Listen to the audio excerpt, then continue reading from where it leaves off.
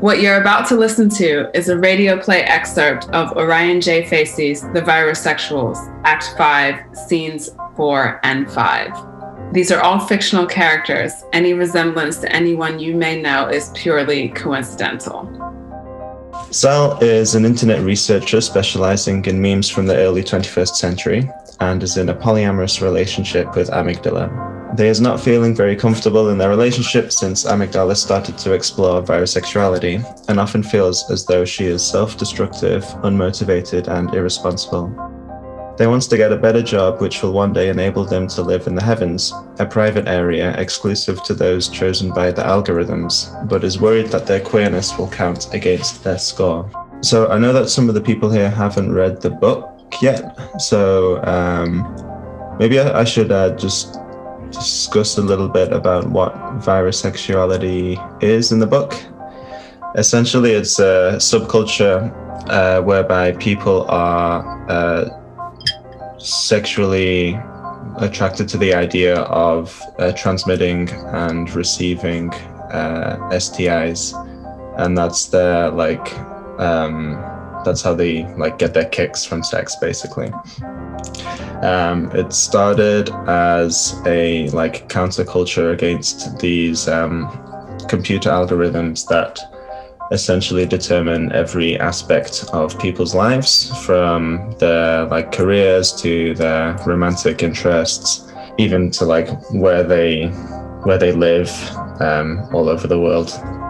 And these people who were not really into this idea decided to sabotage their own bodies so that the algorithms perceive their labor to be less valuable than other people, so that the algorithms basically ignore them or treat them as non-humans, and they just get pushed out of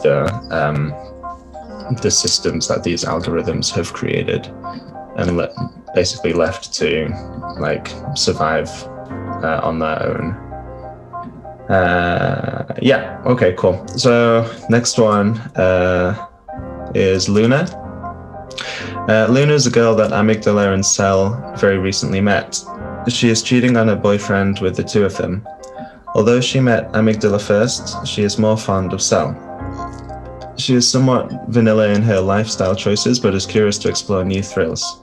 She is outgoing, attractive, and a bit of a nymph. Amygdala is a dream pod sex worker. She is in a polyamorous relationship with Sal and has recently developed a strong desire to explore her latent virusexuality. In particular, she wants to catch a virus called Pettimore so that she can commit suicide via her own orgasm. So Amygdala is the main character in the story, and the virus mentioned there, Pettimore, is also a main part of the book, and it's a virus that once you contract it, if you have an orgasm, you instantly die. And the whole book is basically a story about her trying to find that virus. All right, Figsy is Amygdala's and Cell's friend. He's generally very optimistic and easygoing. He is 8 months pregnant and has been trying his best to stay clean. He enjoys going to raves and has a penchant for psychedelics. Man 2 is an ultra straight at a gay bar. That's all the notes I have for that. Escort is a sex workeroid that has been hacked by an entity that is interested in protecting Amygdala at all costs from a dangerous AI that is intent on killing her. For the first part, it takes place in a queer bar called The Devil's Thighs. And it's basically Amygdala and Cell are going on a night out, and they're meeting up with Figsy, and they're also hanging out with Luna, which Amygdala met earlier on the same day. And then it moves on to like a rave outdoors in Preston, and lots of antics go on over there. And yeah, that's it. That's all I wanted to say. Hey guys, how's your night going? It's going all right. What do you want? Just wanted to say hi to you all. You look like an interesting group of people. He made pointing gestures with his hands as if to highlight the interesting features of them all. Everyone nodded and tried to telegraph their disinterest in him, but he persisted. So, what pronouns do you use? Mate, can you just piss off, yeah? That's a bit uncalled for. I was just trying to be nice. We don't need any good patronising gobshite, thanks. Go back to your fucking rentoroids. They're looking lonely over there. This is why all you fucking queers have such a hard time walking around with a pole up your ass. Wish I had a pole up my ass. They all laughed, except for the man. He became flustered and retreated back to his table. It was at this point an armoured police van rammed into the pub, instantly killing several queers on the first floor. Police officers gushed out of the van, shooting tranks at people attempting to flee the pub. The music stopped, and the venue's data stream was overridden with a transmission from the police. Everyone was sent to ransom, displaying a picture of Amygdala.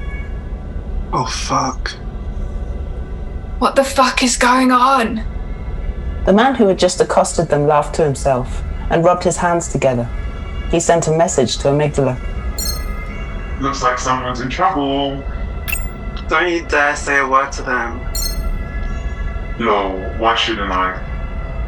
Here's the deal. You come home with me and I won't tell them that I know you're here. Get fucked. Very well. I'm not the type to make empty threats. He got up and made for the stairs. Suddenly, one of the escort roids followed him and grabbed his arm tight at the top of the stairs. Let go of me, bitch. He struggled against her steel grip. Police! Be quiet. Make me. He spat in her face. The escort lifted him clean off the ground and held his upper body over the balcony. With her free hand, she ripped off one of the balcony's metal spindles and forcefully sodomized the man with it until it came out of his bloodied mouth. The last of his life was spent as she sent his body over the balcony. The pole inside him prevented him from falling gracefully, and the way his skewered torso stubbornly refused to buckle when it collided with the ground reminded Amygdala of bucolic puppetry. It did amuse her somewhat, as the eros was stopping her from really comprehending the danger she was in. The police officers noticed the commotion and began flooding up the stairs in polychromancy. They seemed to run in slow motion, the stairs replenishing themselves like a downward escalator. Fuck, this is not a good time for the Moxie to kick in. The heavy footprints rang like fighting swans, our skin an outbreak of grey feathers, tingling fingertips, the taste of one's own tongue, a speaking android. You've got to get out of here. A harlot arm scooping up my liquid body, I drip onto the condensated floor, gunshots feeling like her silicone breasts. What about the others? They're fine. A head tuned on them. They're all wearing my face. Laughing faces, laughing guns, still holding me, the escort jumps into the air from the balcony. We soar, the air so sharp like candy floss, and we land below us, the sound of the servo motors in her legs fighting hard to reduce the impact of our lofty fall. Bestows onto me a richer bounty than any symphony. The upturned corpses on the dance floor all have my smiling face. Is that what I really look like? I can hear the lights bouncing off the disco ball. The initial spike of psychedelia resides, and Amygdala found herself being carried by the escort at a superhuman pace. She hadn't the time to see how the others were faring. The escort sent a neural message to Amygdala. I said they'll be fine. Keep your head down unless you want it blown off. With Amygdala still held under her own right arm, she leaped over the debris of plascrete rubble and dead queers and ran onto New Canal Street. A police squad of hoverbikes swarmed in from the end of the street, their harsh spotlights burning into Amygdala's retinas through her dilated pupils. They trained their machine guns on the two fugitives and shot a round of high-caliber bullets. The escort tried to perform an evasive maneuver, but a bullet clipped her left shoulder and blew her arm clean off, sending circuitry and ferrofluid onto the street. She dove behind a parked car and dropped Amygdala onto the floor. Stay here. Don't move. She stood up and faced the hoverbike speeding towards them. She closed her eyes and focused hard. Amygdala watched her standing there in the midst of this neon nightmare and felt as if the escort's soul was absent, like the spent husk of a cicada.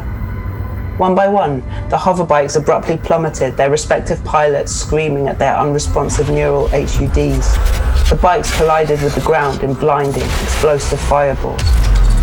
The escort reanimated, and not sparing even a second, she hauled Amygdala up with her good arm.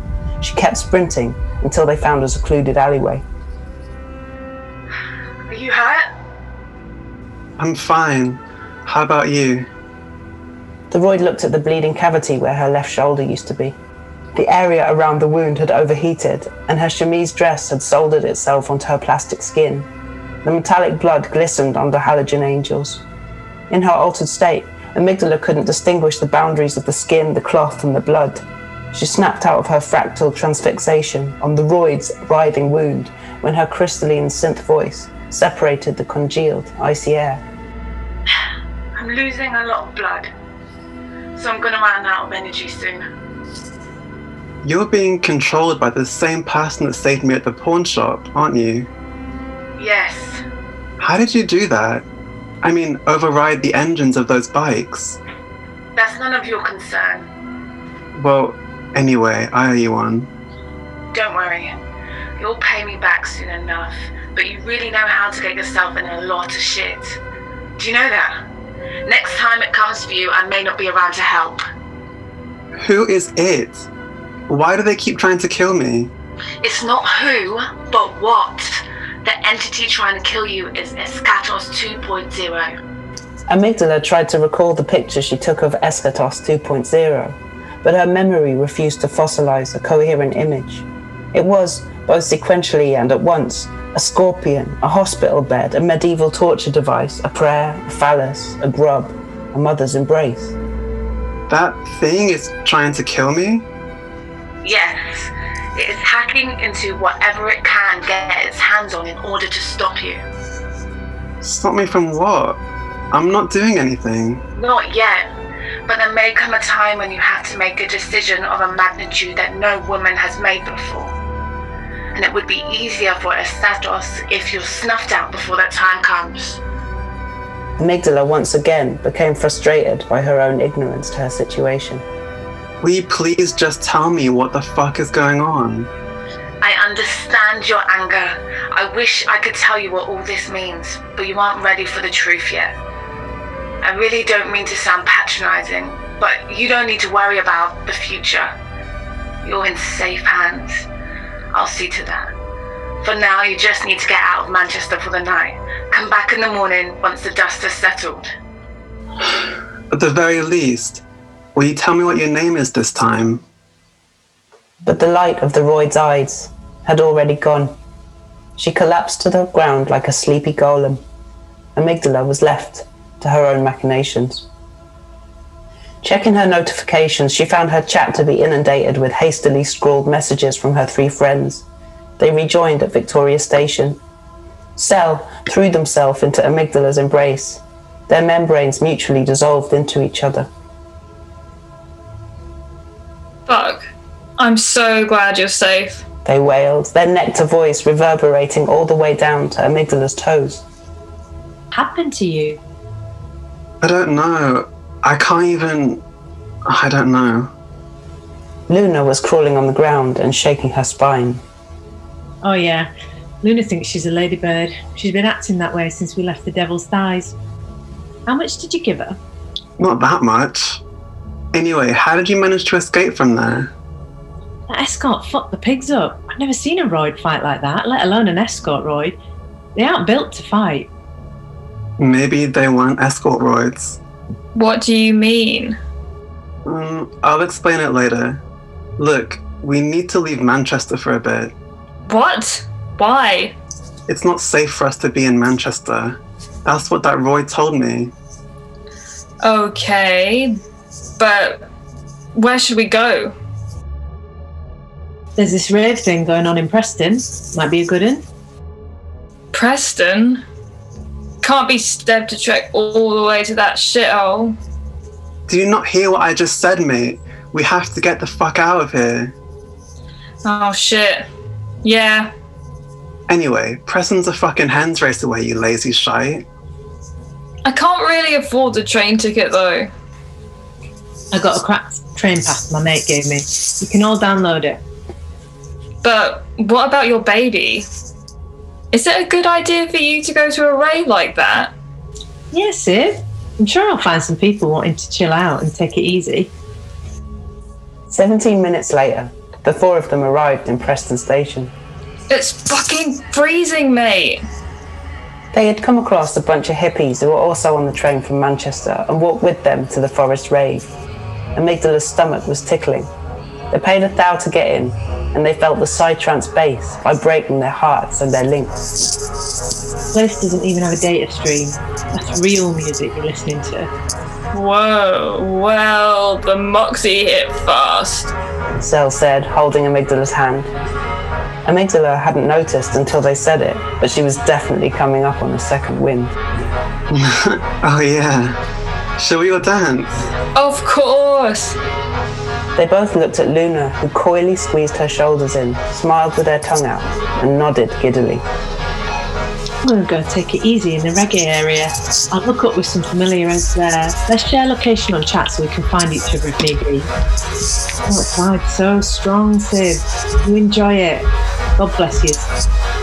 They all synced their locations, and Figsy floated off. Cell was making out with Luna, was making out with Amygdala. They had dropped their coats somewhere and had forgotten about most things. Their bodies swung with and against the weight of the crowd, the hearts of 100 strung together, bare feet kicking mud into the air, smell of scented sweat and hands grabbing so tight. They sank subcutaneously, blood pulsing, rushing, blue lasers, stranger's face, kissing, grabbing your ass, Cell behind you, grabbing your breasts, kissing you. I forget about everything. I grab Luna's wet hand.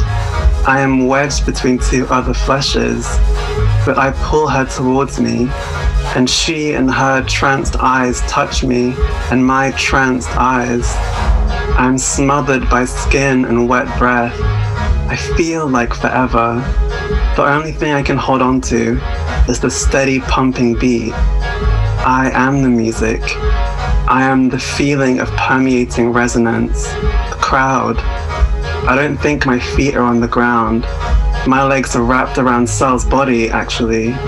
My back is supported by this stranger's back, actually. Then I look at this stranger. What's your name? I whisper in their ear, precisely at the same time their tongue is in my mouth. Before I finish the sentence, or possibly before I even started, they say, Laura. I hear the sound tasting like grains of cinnamon sugar pouring over my head. Have I heard that name before? Have I seen that face before? I think I tell them my name. It was raining, each raindrop a gallon. I look up. The trees are shaking so vibrantly. I see every branch and twig, the arcane coherence between every leaf so apparent that it makes me cry. Clara's face is radiating, haloed with deep purple, and they smells of luscious infinite fields of lavender, galactic. I put my hand to their velvet cheek, thick eyebrow brushing my fingertips, and that is the most intense thing I feel for an eternal instant. I am that infinitesimally colossal gentle touch. I run my hand through their drenched hair. I see myself through their nebulous brown eyes. They pulls me closer, impossibly closer, even closer than words I don't understand the meaning of, he or she or they anymore. And now I'm ready to let go of I, and we dance, we dance, we dance, just we, because no one else exists. our skins never ending. Every hair on our arms is alive with the energy of each other, and we taste like the gates of heaven. And we smile like every inch of us smiles. We are together. Words cannot describe, they can only delimit. We are trying our best to hold on to anything, so we hold on to each other. But soon, even the we disappears and skin unravels. No hearing of sound, but just sound itself. Now just touch itself. Now just love itself. Now, and its intensity is exactly its meaning. The skin drifts into the void, revealing hot blue light forms, quivering, glowing, all heavy light, and everything is here, or everywhere is here. The space between things collapses and catapults back out to the outer limits of the skull, rhythmically contracting and expanding, flower blossom and ice fall, cold, perfect metal surfaces gliding through the light, some as flat planes or some as cylindrical rods, all zooming towards one horizon, screaming sonorously as they do. One surface then becomes the entirety of the horizon, giving birth to plump red spheres, accelerating upwards and shattering, their amorphous yolks morphing around a fixed point, suspended by sonic vibrations. Some take the forms of fetuses, their wispy fiber optic umbilical cords returning to a tangled nexus, an eyeball, Clara's eyeball. Metallic planes bend around the contours of their face and we feel like we're floating back down. We can hold onto each other's hips and everything seems solid. We seem solid. For now, we seem solid. We know what we experienced was an individual by the glint in our eyes, and the eye comes back to me. I remember a semblance of who I was, but I am certain that I am unexplainably, yet irrefutably altered by this transcendental experience on a core level. I look at Sel, who is locked tight to Luna. We have drifted from each other somewhat. We have both been separated by the erratic flow of bodies. Thea looks back at me, or through me. Thea is in unparalleled ecstasy. Our compersion takes a tangible form and washes over us like thick, warm honey. The taste of salt is in my mouth. The rain has stopped. I don't know how long we have been dancing. I tried to look at the time at the top of my vision, but the numbers are written in a writhing language I no longer understand. And even if I did, I don't think it would probably mean all too much to me. She looked at her hands. All but one of her nails were now that pearly sky blue, grinning at her. She could not recall if she had let other people suck them, or if she herself had sucked them. Figsy came over to Amygdala, grabbed her hand, and licked the last purple nail. Figsy! Amygdala stood jaw-dropped for a month while Figsy stared, laughing playfully. What the fuck are you doing? Okay, it's just one night, like. I'm not going to do no harm. A night's a long time. I'm not due for like another 3 weeks. Fuck. So, like, recently, I was thinking about how external space is basically only a consequence of internal space. So, like, externality is the real internality. Kinda, yeah. Like, it's a mirror of it or something like that, like an echo. It's hard to explain it because language is always attempting to externalize matter, but it's like maybe it's impossible for matter not to be internal. Just the internality itself gets too tangled. And your interactions with the world are actually just a process of dissolving or untangling your consciousness. Or should be. Rather tangling everyone else's. Yeah. What happens when you untangle your consciousness? Shit, I don't know. Maybe you die. Maybe. Although I'm not entirely sure I believe in death. Oh, yeah? The concept of death is just like over-identification with linearity. You only die if you buy into the idea that life is a finite resource that is eroded by time. But like, Life to begin with is really just a linguistic concept anyway. It goes back to externality again. We all assume that the world sustains us, but it's the other way around.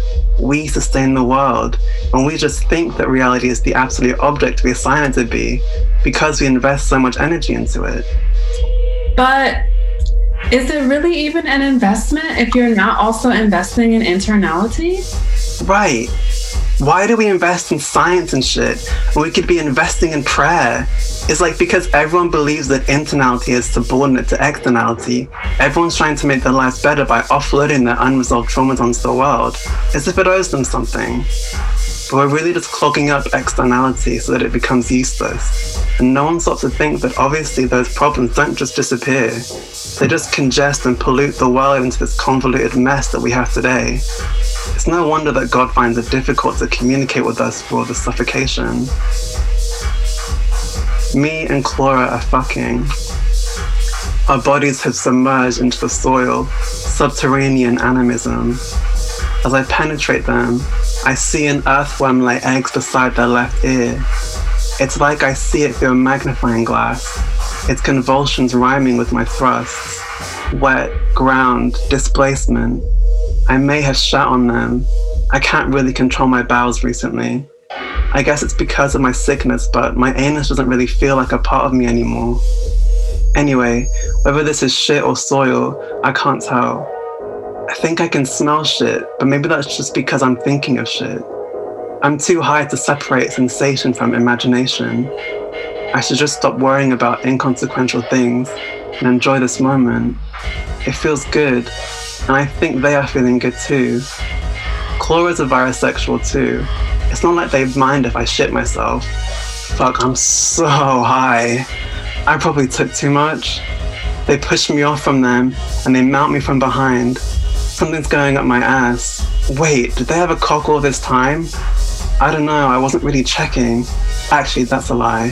Whatever though. I wonder what kind of viruses they've given me right now. Ones I don't have, I hope. I feel like I'm being inverted. I become the act of my own sodomization. I am a dildo penetrating myself, like a segment of a fractal colliding with a minuscule self-similar segment. It's not just the physical continuity between our bodies, it's something else. They go deeper into my ass. I feel it in every inch of me. I feel it in the soil.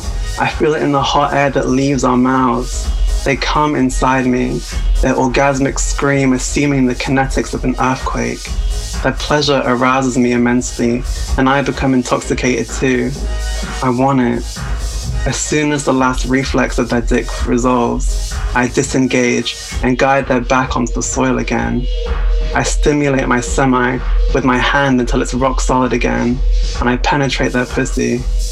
I'm not thinking about anything, I'm just going for it, racing towards my orgasm. Maybe I've somehow contracted Pettimore. Maybe I'm gonna die here and now. I hope that that's the case. I see my orgasm approach me like an orb of light. I hear my name. It's getting louder and louder. Amygdala! A set of hands grab me. It's not Clara. So. Amy, something's happened. You have to come. I know I have to come. That's what I'm trying to do. No, you have to come. It's Figsy. Fuck's sake, so. Can I not wait? Clara looks at us both, at once embarrassed and mortified. Sal continues. It's Figsy. He's in labor. He's in labor. Is that what they think is worthy of interrupting my fuck? I am incensed that Sal has robbed me of my orgasm because of such a banality. Now look here, Sal. I know you're high right now, but labor disbanded almost 20 years ago. There's no way that he's in... He's giving birth, you fuck. Amygdala looked at them for a few seconds, struggling to process the words she just heard. When the penny finally dropped, she gasped incredulously. Shit! She looked at her spent nails, all 12 of them. It didn't go past Sel unnoticed. What are you looking at your nails for? Please don't tell me. Shit. Oh, fuck. What have you done now, Amy? We need to go to him right now. Sel looked at Clara. who was lying in Amygdala's ship. Sorry. They apologized, knowing full well that any consolation of theirs would be inadequate. Figsy was sitting on a blanket with his lower body exposed, surrounded by a large group of hippies. They had formed a circle and were holding hands. Luna was next to Figsy, singing in garbled hysterics. Amygdala, who was practically naked and stank of shit, was begrudgingly being tugged along hand first by Cell, and they pushed their way through the crowd. Don't worry, Figsy. Everything's gonna be fine. Cell reassured as they went to sit beside him. Intense. Well, yeah. Did you take Amy's Moxie? Why do those trees have babies hanging from their branches instead of leaves? Fucking hell. Cell cast a side eye at Amygdala. It's not my fault. Luna clapped her hands twice. Bananas are being peeled open by the gallant soldiers of the machine elves. Hail the return of my extraterrestrial egg sofa, but don't of course to break its shell when you sit on it, for we have found the source of the eternal umbilical cord. Figsy agreed. I am indeed grateful that the reptilian celestial emissary has bestowed us with such a treasure, and so I seek to return the favour with an offering of my own. Oh, the weight of this thick glass is worthy of the highest celebration, but I much despise these melting ice cubes diluting my coffee float. As I guessed, crocheting with this little pink was not the most well-advised divination. Alas, here it comes. He heaved and screeched from the core of his body, his muscles contorting to the utmost limits of human articulation. He looked close to death several times. The top of the head protruded from his cunt, and such a vision drew motivational cheering from the crowd of hippies. Slowly, Figsy's child was safely delivered to the chorus of exultant ovation. My baby, my sweet, sweet baby. Introduction. Orion Facey. Narrator. Jesse Darling. Man 2. Emma Bastiocon. Escort. G. Cell. Natasha Lau. Amygdala. Christopher Karibi. Chlora. Taylor Lamel. Figsy. Pan is a man. Luna. Pan is a man. Wow! Cute. Cute. Eternal gratitude from the PSS squad. Okay, treat yourselves to something nice and send me the receipt. Go eat. Love y'all.